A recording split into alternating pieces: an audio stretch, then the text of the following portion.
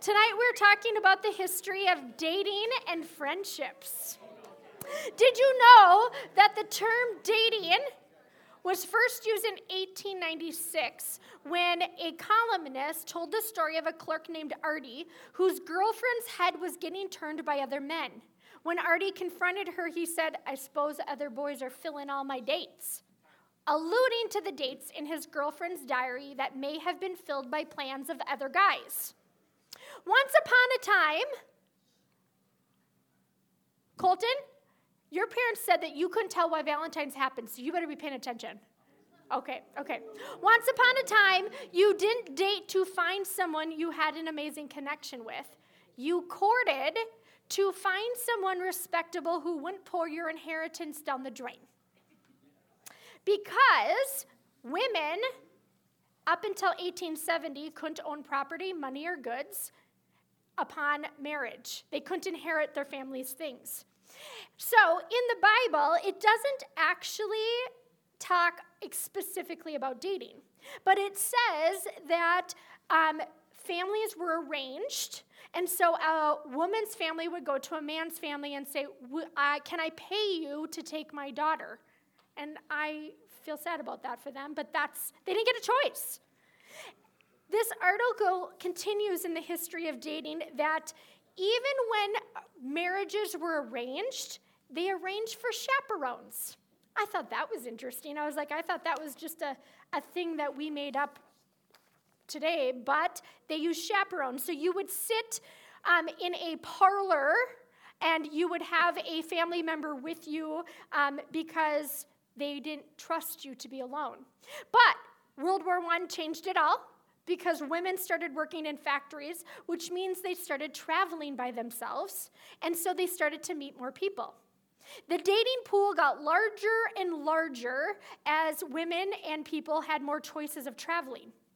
And then the invention of the World Wide Web changed dating forever, because there were no boundaries. Literally, you could meet someone across the world and be in a relationship with them, which led to this terms of dating that I found for parents on Very Well Family. We all know what ghosting is, right? Okay. But do you know these? Do you know what zombieing is? Okay, let me tell you. Zombieing occurs when the person who ghosted you suddenly makes an appearance in your life again. It's like they came back from the dead. Okay? Slow fade? Do you know it? Slow fade happens when your love interest gradually fades away by making less and less effort to connect. Cuffing?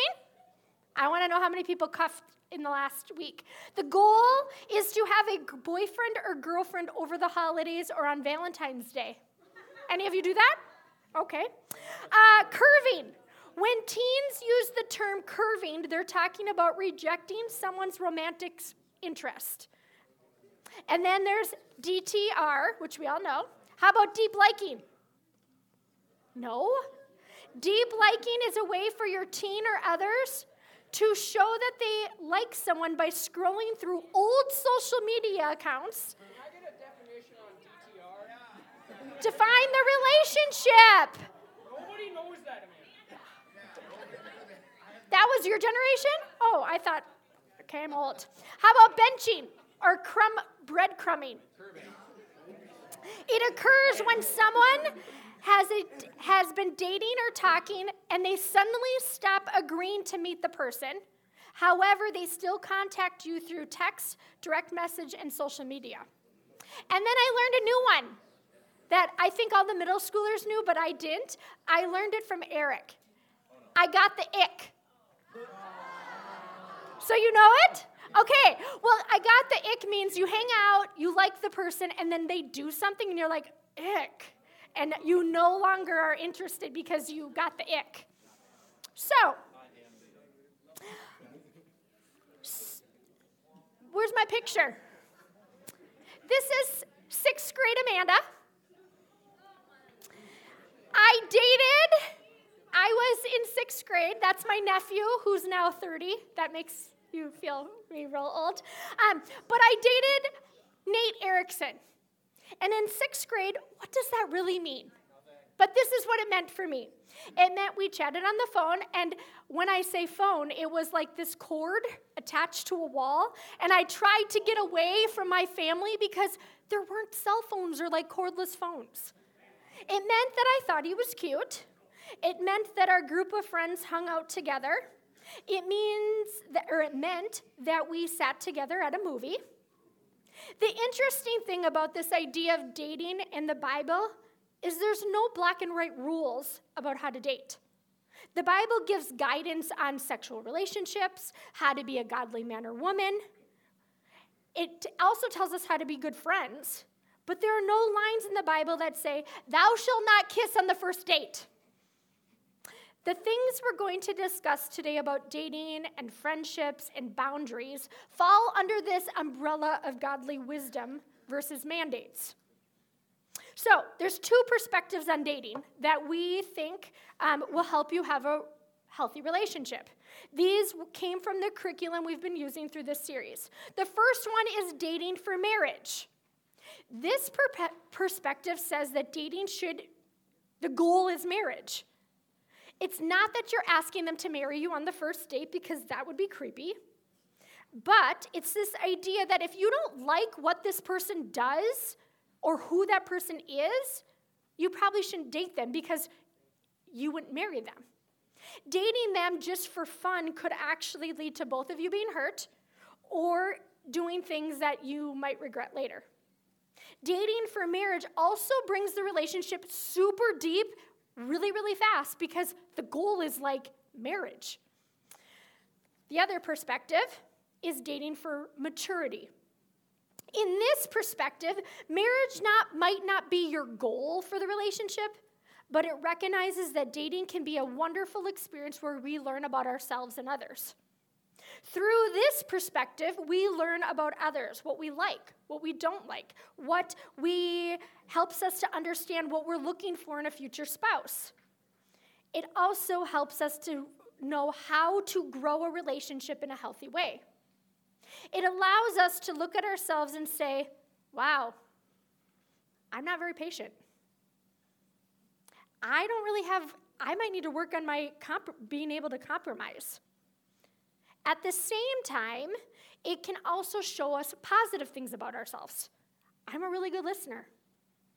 Or I like to do acts of service, so someday I would love to cook, which is not my gift, so that's not me, but that could be yours. So you are learning about things in your life that would help you become more mature in future relationships. Adults in your life are going to say, pick one or the other. And I'm saying, can we take a little bit of both and be in the middle? The most important thing is not how you go about dating, but the kind of person you are becoming if you date. Spoiler alert, I didn't marry Nate Erickson from sixth grade. But I did go on a variety of dates, and I had long relationships, and I had short relationships. But I learned a lot about myself, and I also learned what I was looking for in a spouse. Each person that I did date or even hung out with, if I liked them, helped me figure out who I was and helped me become the person I was today. So if we date, it can be this awesome thing that helps us grow. But when we talk about dating, whether it's dating to marry or dating for maturity, we should talk about boundaries. Each approach of dating can be good when we engage with it properly. Too much of a good thing can be bad, though. It's a cliche for a reason, right? It's got wisdom. When I go to the beach, the waves, the sand, it's all beautiful and awesome and amazing. But if I go home and have that same thing in my living room, now I got a problem. It's beautiful because it has boundaries. Before we talk about how to set boundaries, we should talk about what they are and the purpose behind them. Boundaries are this idea of setting guidelines for how we will engage with other people, especially in a dating relationship. How are we going to interact? Boundaries help nurture healthy relationships. And a healthy relationship is when our commitment level matches our connection, that we don't have a deeper connection than we have commitment. Boundaries are kind of like speed limit signs. They help guide our hearts the direction we want them to go. They help set guidelines for how we interact, but they only work if we follow them. If we drive around like a madman, we are still at risk of getting in an accident. And here's the thing about boundaries. Boundaries are hard. It's not fun to say no to things. I'm going to be honest with you for a second. It's hard to follow Jesus sometimes. Sexual integrity is this idea of bringing our whole selves to God, denying ourselves, and saying, I want to follow you. You know more about what a full, flourishing life looks like than I do. It's not running away from the fact that we are sexual beings, that I have urges, that when I'm with my girlfriend or boyfriend, that I want to be with them, be with them. But in those moments, it's coming to God and saying, I want to be obedient to you.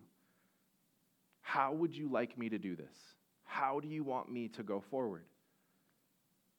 I'm choosing to love God above everything else, above my body, above the person that I'm dating. It's saying, God, you reign supreme in my life.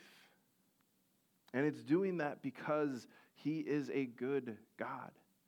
It's not out of religious duty. It's because we trust that God wants to bring life and more life and a full life to us.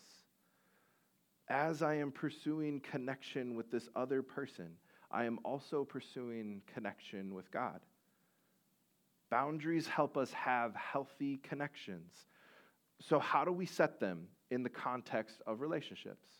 Well, first, each romantic relationship has different parts to it. There's a physical side, an emotional side, a social side, and a spiritual side. And it's like the pieces of a pie, right? They all make up a whole.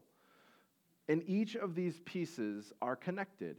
What I mean by that is this. If one area increases in connection, the rest want to follow. If I have a deep emotional connection with somebody, the physical side of that relationship will want to increase as well. So we need to have boundaries for each of these. When we talk about physical boundaries, the first thing we like to ask is, okay, well, where's the line? What's okay? What's not okay? When does it become sin? Can I make out? Can my hands wander? Can we take clothes off? Where's the line? And I think that's the wrong perspective to have. That perspective is like, okay, how close to the line can I get before I cross over? But friends, Jesus is that way. Our perspective should be trying to get closer to him. And so what if instead of asking, how close to this line can I get, we ask, is this bringing glory to God? Would God be proud of this interaction? But I know some of you are asking, practically speaking, what would be some good physical boundaries? I think the biggest one is not isolating yourself with your significant other in a way that could lead to something happening. So stay in groups. If you go and spend time at each other's houses, be in a public place. Stay in the living room so that somebody could walk in at any time. Here are a few others I would give. If it's not a place that you would touch mom or dad, maybe don't touch your significant other there. Stay vertical. There's no need to lay down. Be home by midnight. Nothing good happens after midnight. Just say goodnight, go home. I'm glad you guys think that's funny.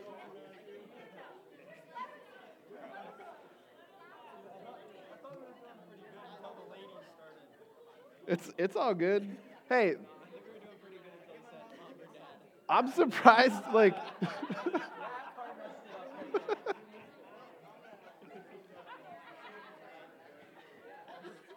I thought last week was going to be the week that they were going to be squirming. I didn't expect that to get you guys that bad. Wow, okay, well. All right. Hey, these boundaries, they don't answer everything, but it could be a start. Ultimately, you are going to have to set boundaries for yourself, boundaries that can help guard your heart against sexual temptation. Emotional boundaries. This involves separating your feelings from your partner's. It's protecting yourself from the lows and the highs of dating. When we talk about having the same connection as our commitment, we shouldn't let our emotional connection run away. So maybe we're careful who we say I love you to. Maybe we're careful of how much I share with my significant other. We don't let them become the only person that we rely on for our emotional well-being and health. They aren't the only one we turn to when we're sad or hurting or happy or excited. They don't become an emotional crutch. This idea that they are the only person I rely on and not God or others for help. I'm not saying that we don't share things with them or that we don't let them care for us, but we keep a healthy boundary. Social boundaries. They determine how, where, and when we spend time with others and by yourself. I have a friend who says beds are for sleeping and sex, and you're not doing either of those, so you shouldn't be on your bed. It's this idea that I'm not going to isolate myself with my significant other. Spiritual boundaries. This idea of how you spend time praying, reading the Bible, or growing in your relationship with God. Your relationship with God is personal. So how you interact with others should reflect that. Now, we want to include others in our faith. That's a good thing. And it can be really cool, but how are you keeping your relationship with God personal and not tangling it with other people? A helpful question is your romantic relationship helping or hindering your relationship with God? Boundaries are helpful when we talk about dating, but boundaries are helpful when we also talk about our other relationships, including friendships. There is a lot of overlap between dating and friendships, and actually, we need to have good friendships to have a good dating relationship. We are designed to be in community. It's why we have small groups here, right? Because we know that we need others in our lives. We need good Jesus-centered friendships. And honestly, friendship is more important than dating. We would be better off investing our relational energies into good friendships, and if out of that a romantic relationship comes, great. But priority should be on Jesus-centered friendships. Here's the thing with friendships. We have to let others in. Now, this is stereotypically a guy problem, but I've seen girls with it too. This, where we want to keep others at arm's length. We want to keep it surface level. We don't want to go deep in our friendships. We don't want to share personal things. I went golfing with a buddy of mine one time, and we were gone for a couple hours, and I come home, and my wife asked me, oh, how's he doing? How's his girlfriend? Anything new in his life? And I'm like, yeah, I don't know. We didn't talk about it. She's like, what? You were with him for hours. How could you not talk about it?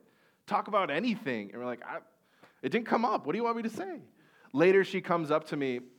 She and shows me this meme of like, this is like a word for word what our conversation was. I thought this was a joke, but it turns out it's real life, I guess. Like, she just couldn't wrap her head around the fact that we didn't share details with each other.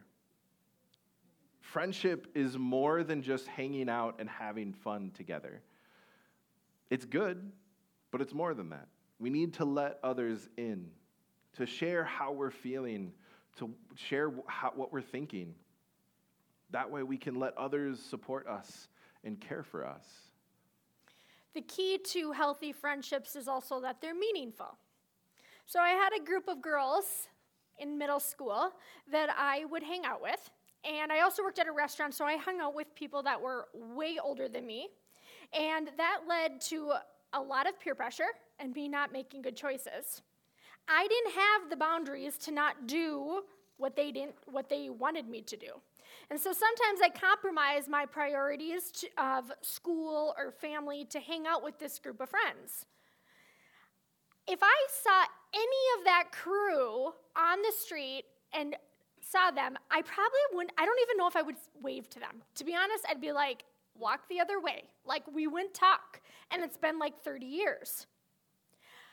My mom would always say, and I can't believe literally I can't believe that these words are coming out of my mouth. She would always say, Amanda, you are who you hang out with. And I'm like, no, I'm not. Because she would hear what this crew would do. I'm like, I'm not like them. I'm different. I'm totally different. I'm stronger. I am not like them. In reality, she was right. Their sassiness, their choices, their attitudes definitely influenced me. So I had this second group of friends. Do you have a picture? I met Jenny, the one in the back, she lived a block from me. And I met Jenny, she went to public school, I went to private school, and we started to hang out. They were kind, they were truthful, they were accepting of me. I didn't have to do the things that they were doing or not doing to hang with them. They truly cared for me, and they always steered me in a positive direction. And as time went on, when I met them, I was in 7th grade, but as time went on, they learned about Jesus, and they shared their faith with me. And they were the people that I asked all the questions of, literally, all the questions, hours and hours of me asking them questions about God and life. They were honest. They were faithful. These friends, I would call them, because it's going to show my age, they were my ride or die friends. There's nothing I would say to them that they, to this day, would be like, you got to go. Like, I can't believe you said that. This next picture, is us last month, or actually it was this summer. These friends are the friends that I literally have a whole book of pictures of that I dug out, if you want to later. We have been through so many weddings. I counted that we have 22 kids under the age of 13. So many babies, so many pregnancies, death of parents and friends, divorces, broken families, you name the things, we have walked together. Tomorrow, I'm going to the cities for a conference, and then I'm going to go out to dinner with Gina, who's in the red shirt. And then Jenny, I'm going to sleep over at her house, and we're going to have a slumber party like we're in 7th grade again. Are your friends making you a better person? Are they helping you to become more like Christ? Are they causing you to do the things that are against your values? Who are you becoming when you're around them? The piece of advice that I would offer my 11 or 16-year-old self would be pursue healthy friendships. Put, ladies, your relational energy into solid female friends instead of waiting for some guy to sweep you off your feet. Guys, don't waste your time with people who bring you down. Find faithful, meaningful friends who appreciate who you are. One of my favorite authors, Brene Brown, said this. This is her quote. I taught my kids when they were in elementary school to cup their hands. Do it. Like, I know, I'm lame. Do it. And put them in front of them. And I said, in your hand is your flame. It's your soul. It's your light. You need to surround yourself with friends who, when your light is shining bright, don't feel the need to blow it out. I'm serious. If you have a friend who's like going to blow out your flame because they can't appreciate you for who you are, don't be their friend. Put distance. Why do you want to be around someone who's not going to appreciate you for you? But on the flip side, don't be the friend who blows out your friend's flame. Be the person who encourages them and raises them up to be who they are and who God created them to be. I'm going to kick you off in the front row, boys. Seek out relationships with others that help you to become more like Jesus. I'm going to pray, and then we're going to do a take 2, and then you can go to your groups. Heavenly Father, I thank you for relationships. Whether we're dating, single, looking for friends, Lord, help us to put you at the priority, but also to help us to grow deep connections with the people around us who accept us and foster who we are and encourage us to be the person you've created us to be. Lord, be with us this evening. In Jesus' name we pray. Amen.